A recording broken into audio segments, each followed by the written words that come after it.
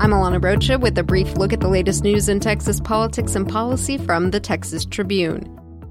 Julián Castro is starting the week in Puerto Rico as a 2020 presidential hopeful. The former U.S. Housing Secretary and San Antonio mayor made his bid for the Democratic presidential nomination official over the weekend.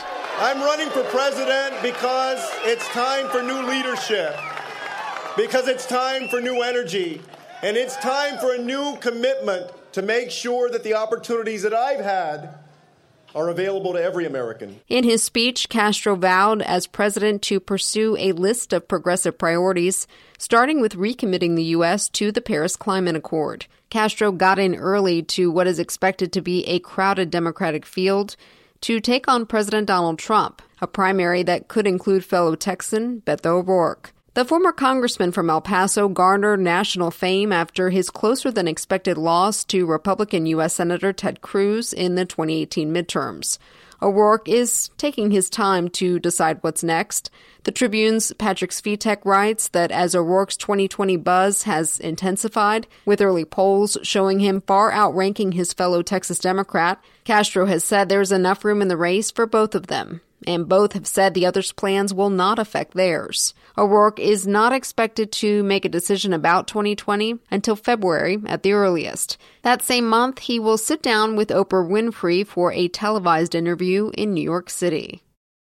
Now to the border, where reports that the Trump administration was considering using some of the state's $13.9 billion in disaster relief money that Congress approved for Texas and other states to construct a border wall were met with strong opposition from U.S. Senator John Cornyn. Texas's senior senator and his junior counterpart, Senator Cruz, agreed efforts to redirect relief funds were unlikely.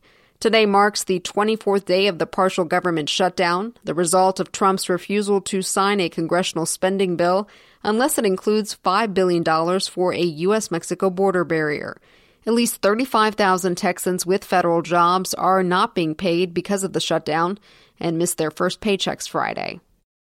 The Tornillo Detention Center near El Paso that once housed thousands of migrant youth now sits empty.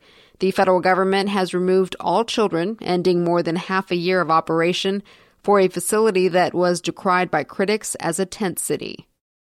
The controversial Children of the Confederate Creed plaque no longer hangs in the state capitol.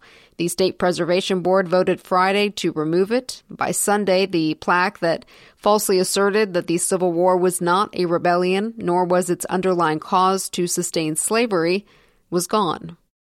Today on TexasTribune.org, we list the top health and human services issues to watch out for this session. Plus, our Shannon Najmabadi reports on the growing number of top-level public college football teams in Texas, paying coaches not to coach anymore.